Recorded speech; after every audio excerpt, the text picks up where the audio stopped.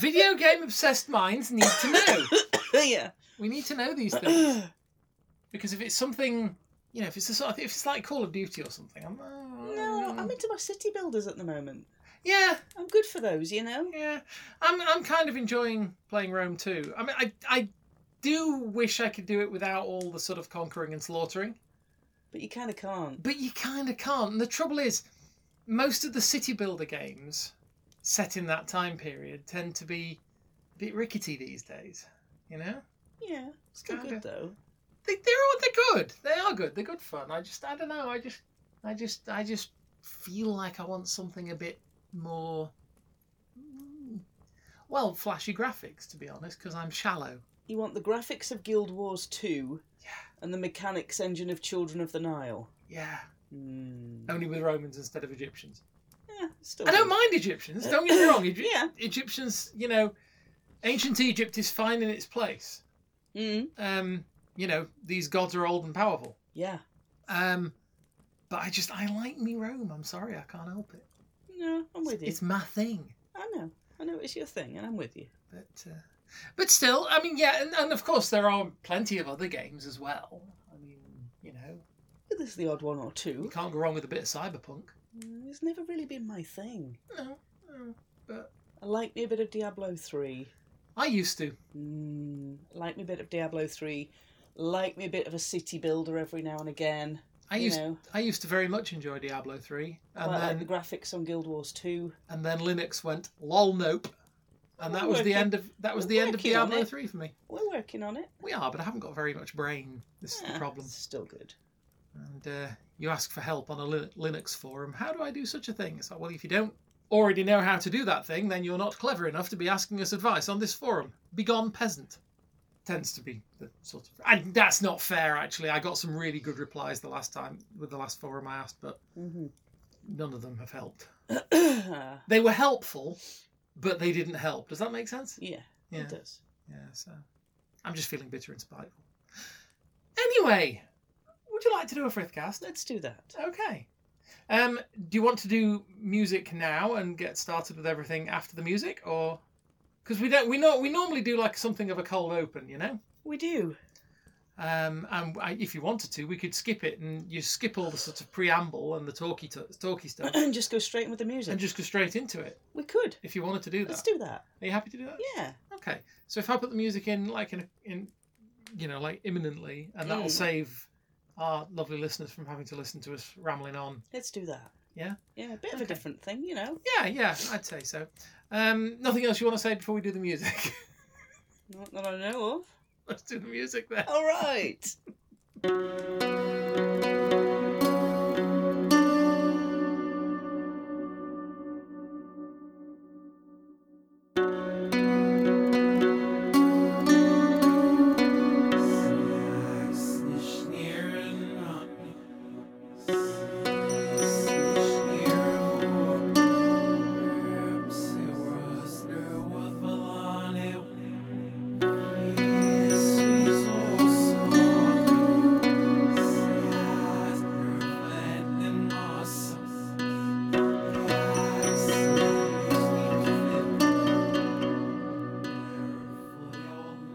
Right, music finishes. And scene. No, that's what they say at the end, isn't it? It is. Okay. What did they say at the beginning? I don't know. Action? I've never done acting. Action! Action. Action will do. Yeah. Okay. Action! Which one? That went well, didn't it? The action of the tiger, I assume. That's what you're supposed to imitate, isn't it? The tiger. Imitate the action of the tiger. Really? Somebody said it. I mean, my whole class lost a camel this morning, so action of a tiger is probably a good thing. That's quite impressive. It is. Who did imitating the action of the tiger? Was it Shakespeare? Oh. I've got it in my head. It was one of these, like, kingly, like, rabble-rousing speeches that they do. The pep talks before a battle. Okay. And they say, but the problem is, all I can think of is Frankie Howard from that film years ago, where he was playing like Robin Hood or somebody. No, he wasn't playing Robin Hood. He was playing somebody else who was with Robin Hood. And he was standing in front of a load of guys. And he said, "Imitate the action of the tiger." Beat pause. "And run like bloody hell." And then they all legged it. I mean, yeah, if you're gonna be told to, then yeah. It was comedy, Okay. for its time. Yeah. It was like Frankie Howard doing, Proper comedy. those super saturated sort of Saturday afternoon films that he used to do. Yeah, I remember those. Yeah, it was kind of cool. Anyway, yeah, that's the action. Let's imitate it, rawr, and so on. It's pretty good. Thank you. I'm scared. I do my best. Wow. Rawr. Whoa. I'm practically half. I was going to say half feline, but no. That couldn't work. No. Unless they spliced it in, Don't do it. like Dark Angel, spliced in cat DNA, Yeah. made her a really good burglar. Didn't end well though. Well, they got cancelled. Yeah. Probably just as well. The second season wasn't nearly so good. Anyway, what are we talking about? Oh, do we need to introduce ourselves? Let's do that. Okay. Do you want to start? I I usually do, you see. Well, I can do. Hello, lovely listeners. Welcome to Frithcast, episode 140-something. 8. Welcome to Frithcast, episode 148. My name is Kate, and I am your coffee-powered druid-esque host. Co-host, because I am not as important as the other host, who will introduce herself in a moment, but I'm going to take the opportunity to say welcome to the virtual campfire. Gather round, huddle up, warm your knees, grab a drink of choice, something about biscuits. We've got some. You may need to fight off a hedgehog or two. Well, they get all enthusiastic. They do. They get very possessive about the biscuits. They do. I know that. Shortbread. Yeah. Mm. And I would like to introduce my lovely co-host and like chief bod of Frithcast. Would you like to introduce yourself for the listeners? I would love in to case introduce myself they for the listeners. have absolutely no idea what the hell they're listening to. Oh, wow, are they in for a roller coaster? Yeah. Ooh, hello, lovely listeners. I'm Suzanne Martin. I am a heathen with a head full of stuff. Some of it is occasionally useful. I'm dredging some bits up for you in today's episode, so I'm kind of hoping that I get it right and that my brain has not just creaked and the wheels fallen off somewhere, I mean, it's the internet. If we get it wrong, somebody's going to tell us. Probably. They will delight in doing so, I am sure. Probably so. What? What? What? I'm making way for you. It's your podcast. Get off! You. Oh no! Wait! I know the Latin for this. Gerai. Gerai. I'm going to put it in a language you understand. Gerai. Thank you very much. I appreciate your. You're welcome. Accommodating me. But it is still your podcast. So you, we don't really have much of a pattern as a rule. No. We kind of, like, things occur to us that we think are quite interesting to us, and we hope they might be interesting to you lovely listeners as well. We kind of want to come around the virtual campfire and tell you about a new random shiny thing that has surfaced in the general mire of my brain. Squirrel! Squirrel! Shiny thing. So It's a squirrel in armour. You know what they're like around here. Actually, yeah, I do.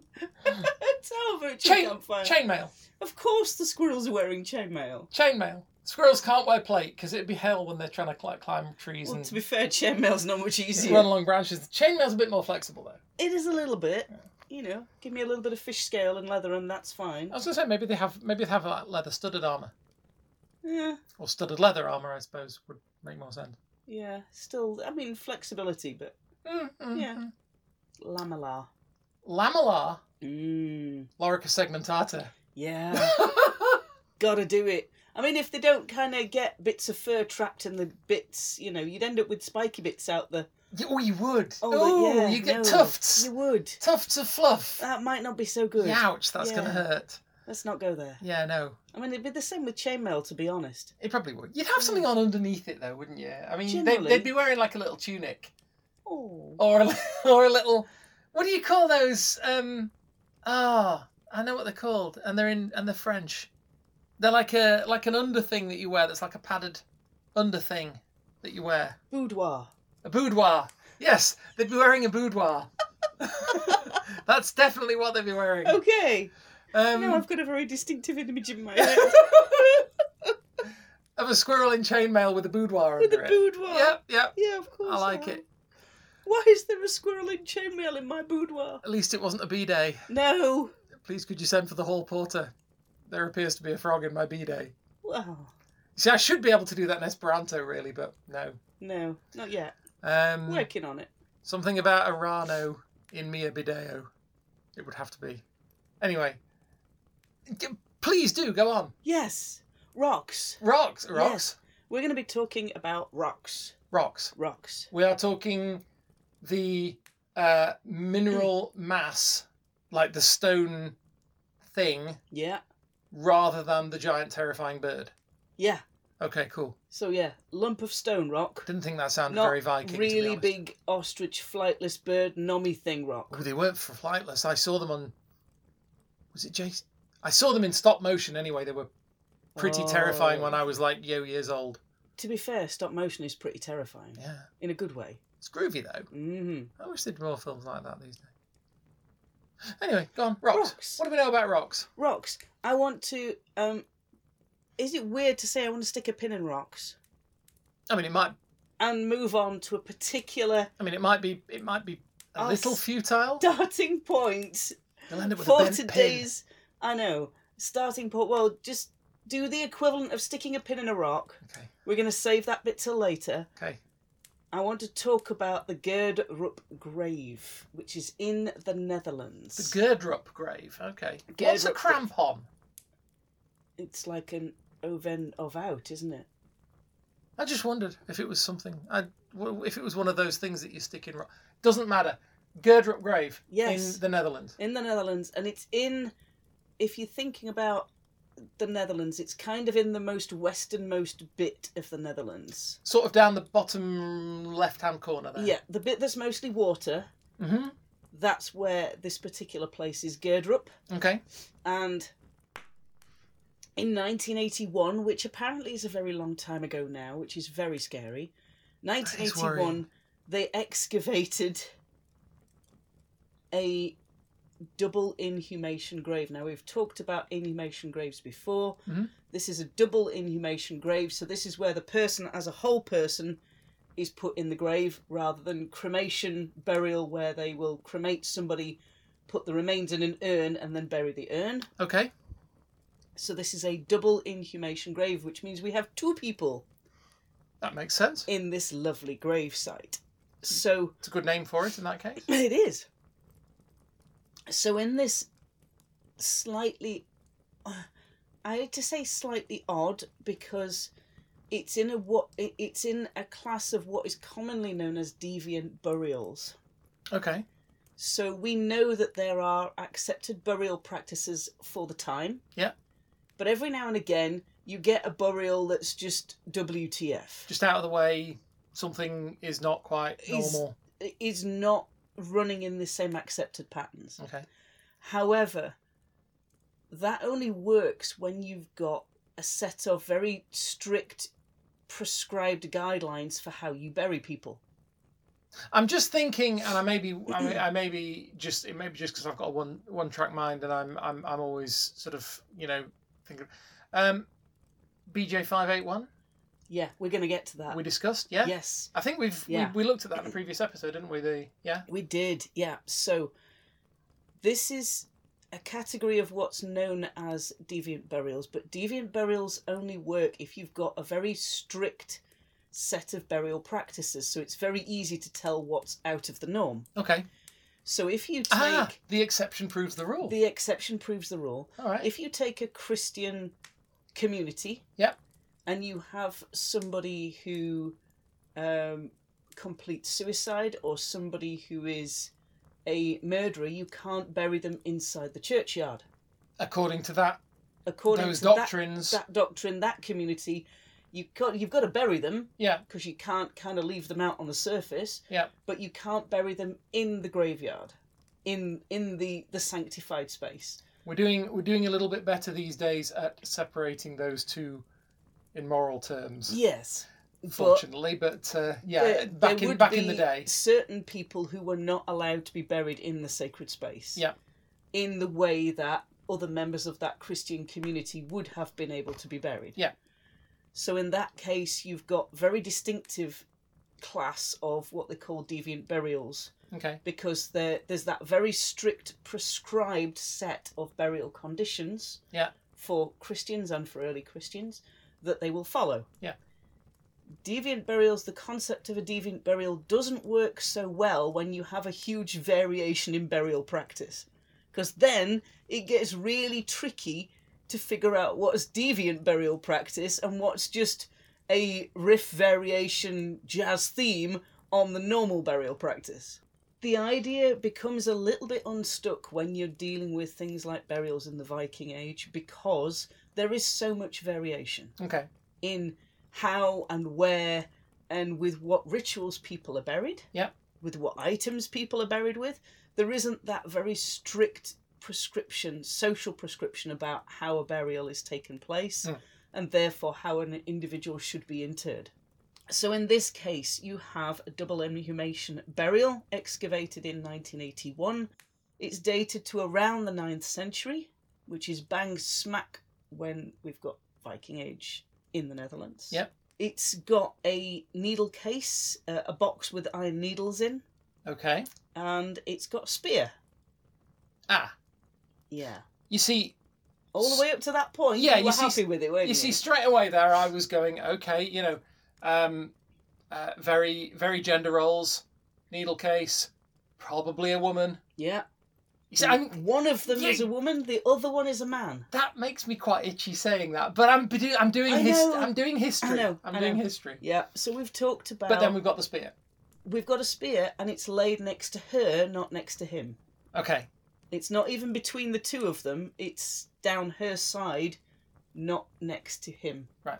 So between the two of them as well, you've got either the remains of goats' skulls or sheep skulls, probably two of them. Mm-hmm. There's not a lot of them left.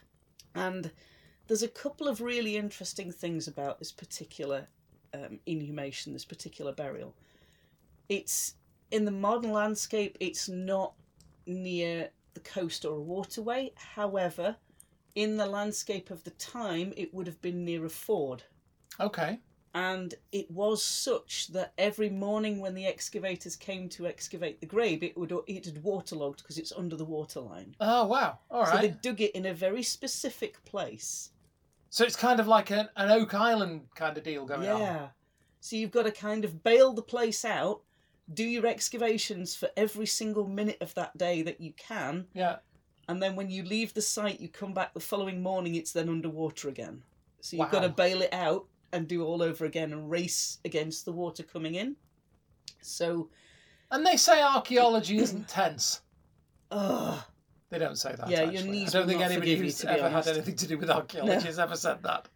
So there's a couple of graves here that date to the Viking period, and there's grave A, which is a cremation burial. Okay. And from the bone fragment dating, that's dating to around AD 885 to 990. Mm-hmm. So it's around about then, 9th Yep. century. Grave B is the one we're interested in. That's the double inhumation burial. Right. So let's go with the chap first. He's 35 to 40 years old. Okay. Which isn't so bad. Not a bad age. Yeah. So he's got a worn iron knife that's Yep. buried with him, but no other grave goods. Now, the really interesting thing, there's a couple of really interesting things about his bones. One of which is his ankles are crossed and his knees are splayed out, which indicates that his ankles were probably tied Okay. when he was buried. There's no trace of fibre or rope or anything else around the bones because, of course, it's gone. Yeah. but his ankles are very clearly completely together, where the rest of his bones aren't.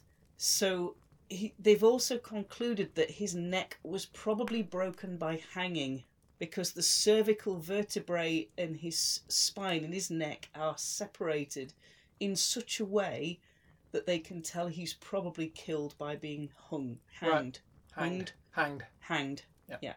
So they can probably tell he was killed by being hanged, and the likelihood is he had his feet tied while they were doing it. So, on to the lovely lady who is the second one of our pair. Indeed. She is middle-aged, so she's a little bit older than he is. Mm-hmm.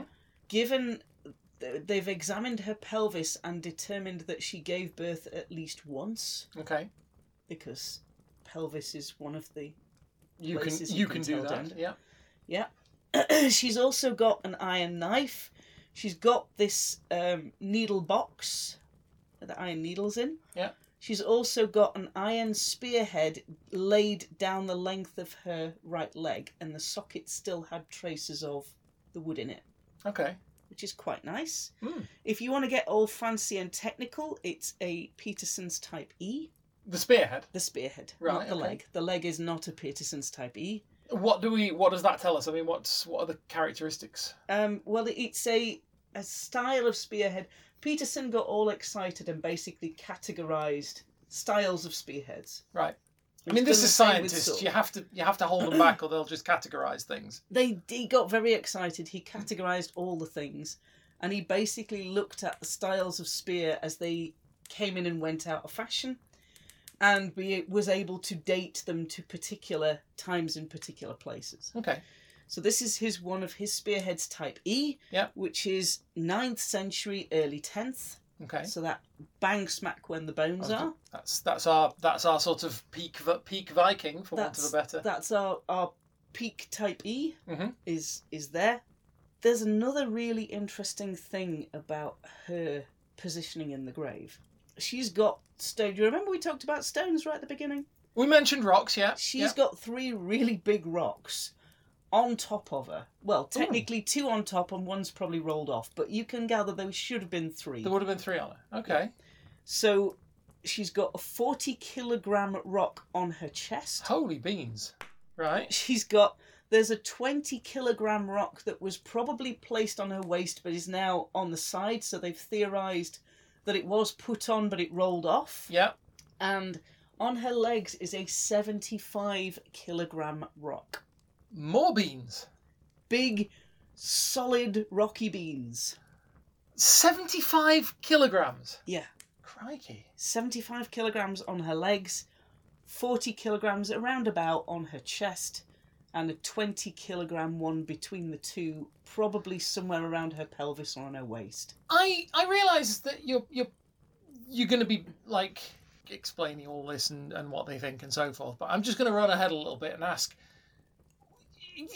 are we looking at like I don't know, whatever the equivalent of a vampire was? I mean, are we worried? Are we thinking people are worried she's going to get up and start walking around again?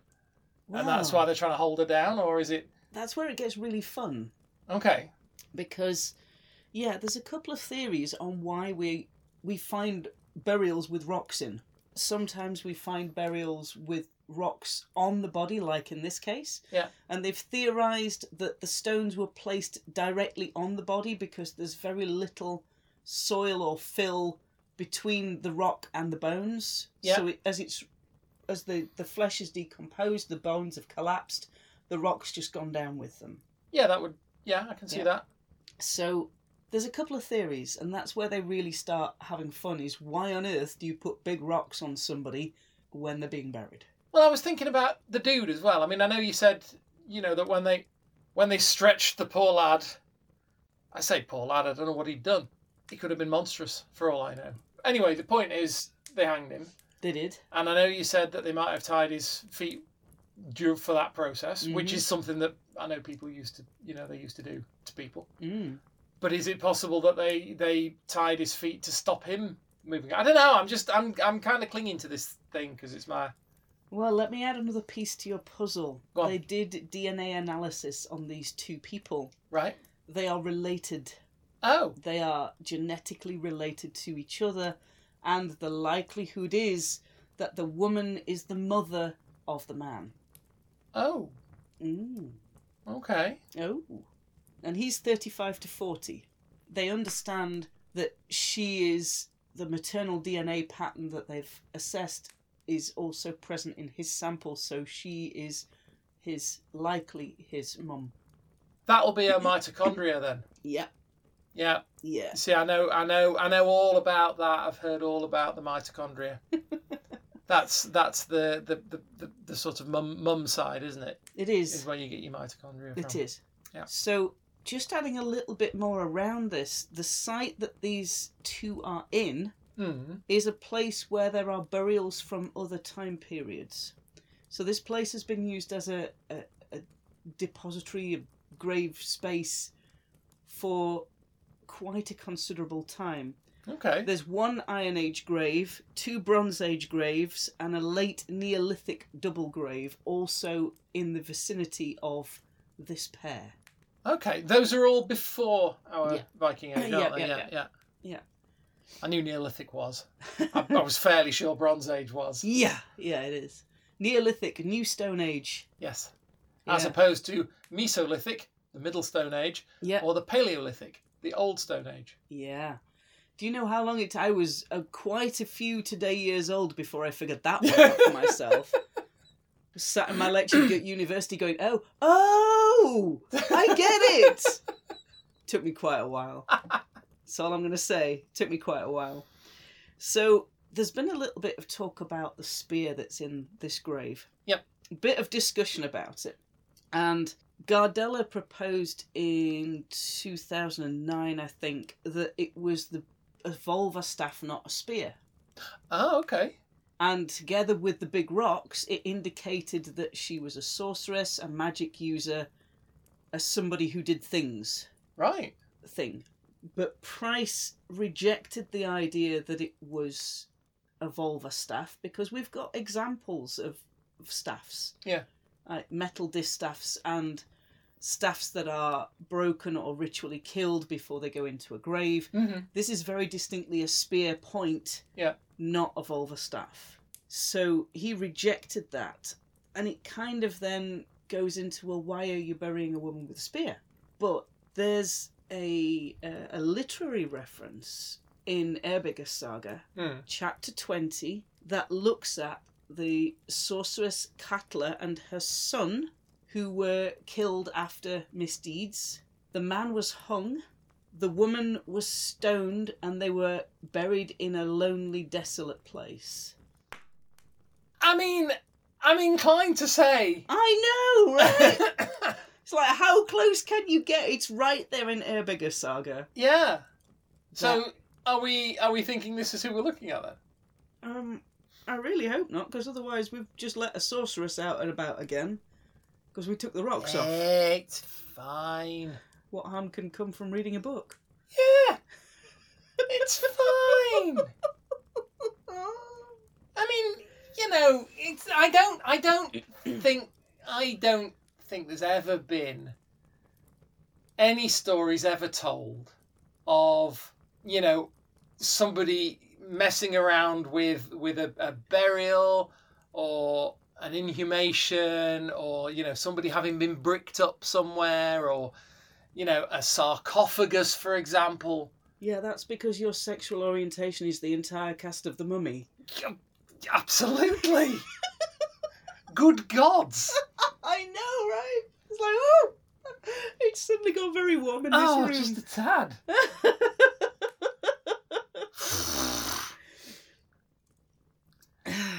So, anyway, you were talking about things other than the cast of The Mummy. I was. So, there is that one reference in Erbiger Saga to a very specific type of burial. Yeah. Which happens to be what we've got mirrored in this double burial in the Netherlands. That is quite intriguing. It is. And it's so, there was this kind of rumble about the spear being a staff. Mm-hmm. There is another, now then, Price has been talking a lot about grave goods not necessarily just being an assemblage of items that belong to the deceased, but representing the ritual that happens at burial. Okay.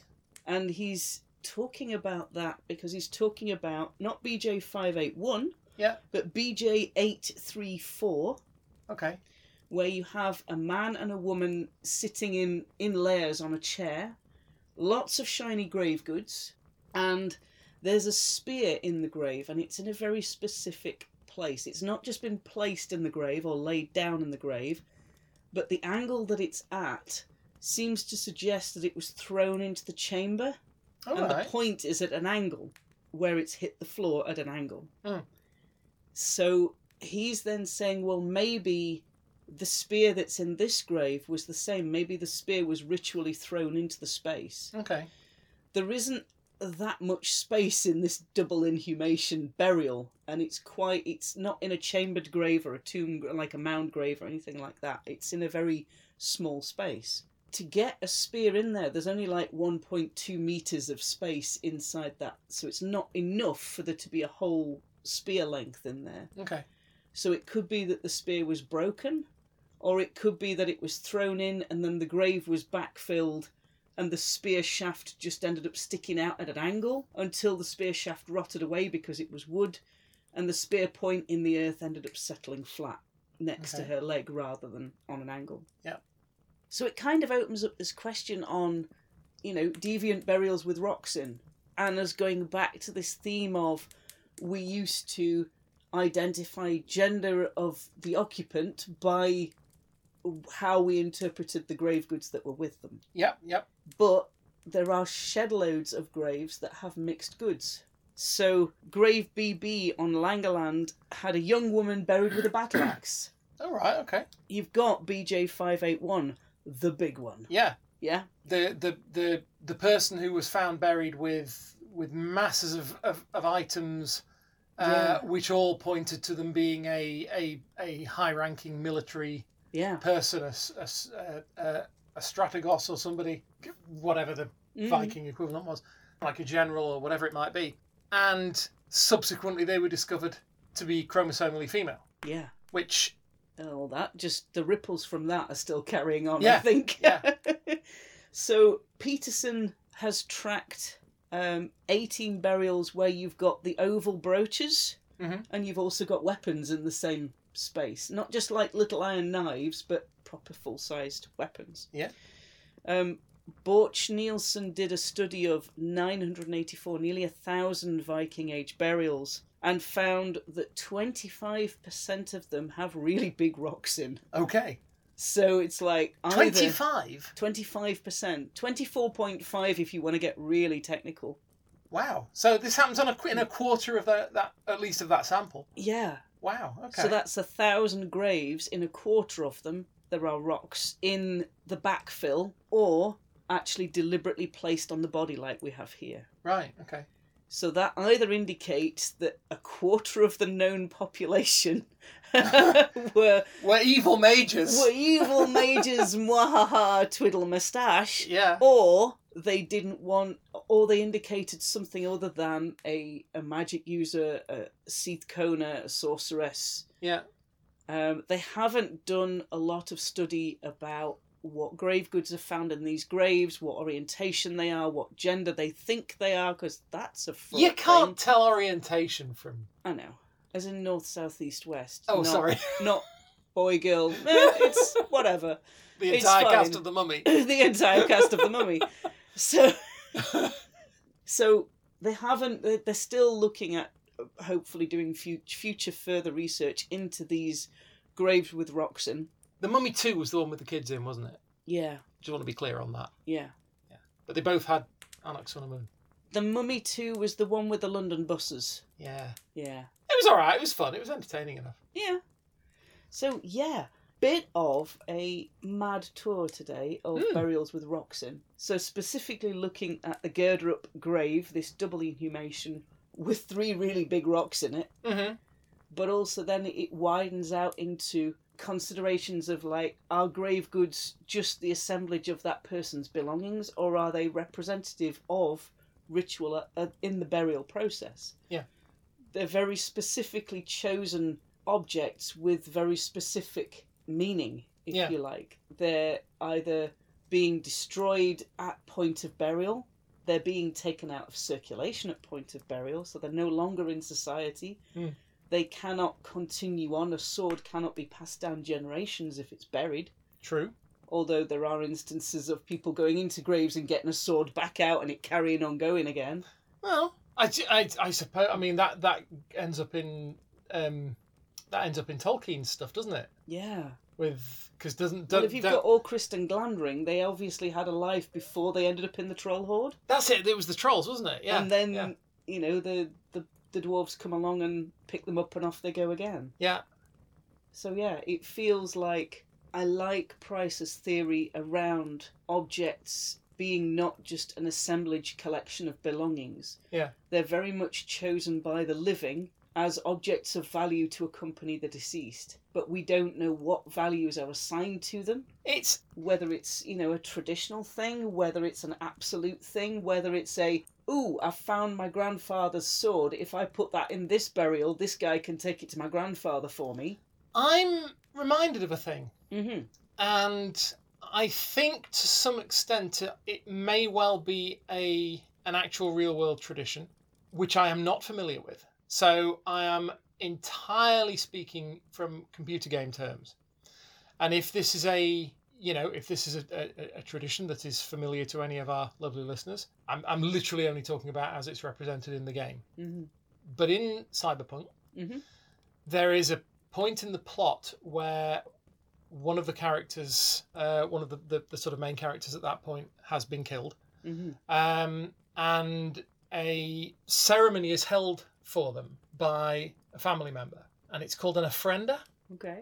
And essentially it's a kind of a sort of funeral, wake, send off kind of thing, where a sort of I don't want to say an altar necessarily, but like a sort of a shrine, a kind of a thing is set up for the person, and their friends and their family all come along, and they each has a few minutes to stand up and say something about the person, but they all have an item with them. They all have something that they've selected. Mm-hmm. Each person who's attending the thing has brought something that means something to them. And it might not be something, as you say, it might not be something that the deceased owned. Mm-hmm. It might be something that, is just a memory of that person. And it sounds from what you're saying is that it might be a similar sort of idea. It's like, if you imagine everybody sort of gathering round with something that meant, and as you say, there's no way for us 1,000 years further on to sort of look at the remnant items and say, oh yes, well that would have been such a thing, because it would have been entirely personal to the relationship between the surviving person and the person in the grave. Yeah. And it just sounded like a similar sort incredibly personal. And again, the values that culture holds or held, we can only guess at by the remains of the rituals that they leave us behind. And there is nothing else. There is no other way we can tell, apart from, we get the occasional written record, or we get the aftermath of a funeral, and we have to try and figure out what on earth went on and how it was done. So I like Price's theory that what we're seeing in a grave assemblage is not just a collection of objects that were owned by the deceased, but it was a very carefully orchestrated assemblage with things put in precise positions. They were put there and nowhere else. Okay. But again, like his spear through the chamber wall, it could be part of the actions at the funeral, rather than just the deposition of goods in a space. So we're not going with vampires then? No, not this time, honey. Okay, fair enough. No. But thanks for clarifying that. That's good. Yeah. I bring what I can. I know, you do. Me too. Lovely listeners, we're going to leave you with that mind-expanding thought of how on earth do we tell?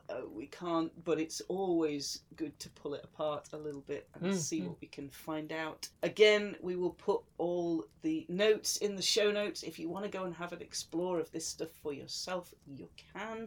If you want to find us online, you can. You can. You can. It's awesome.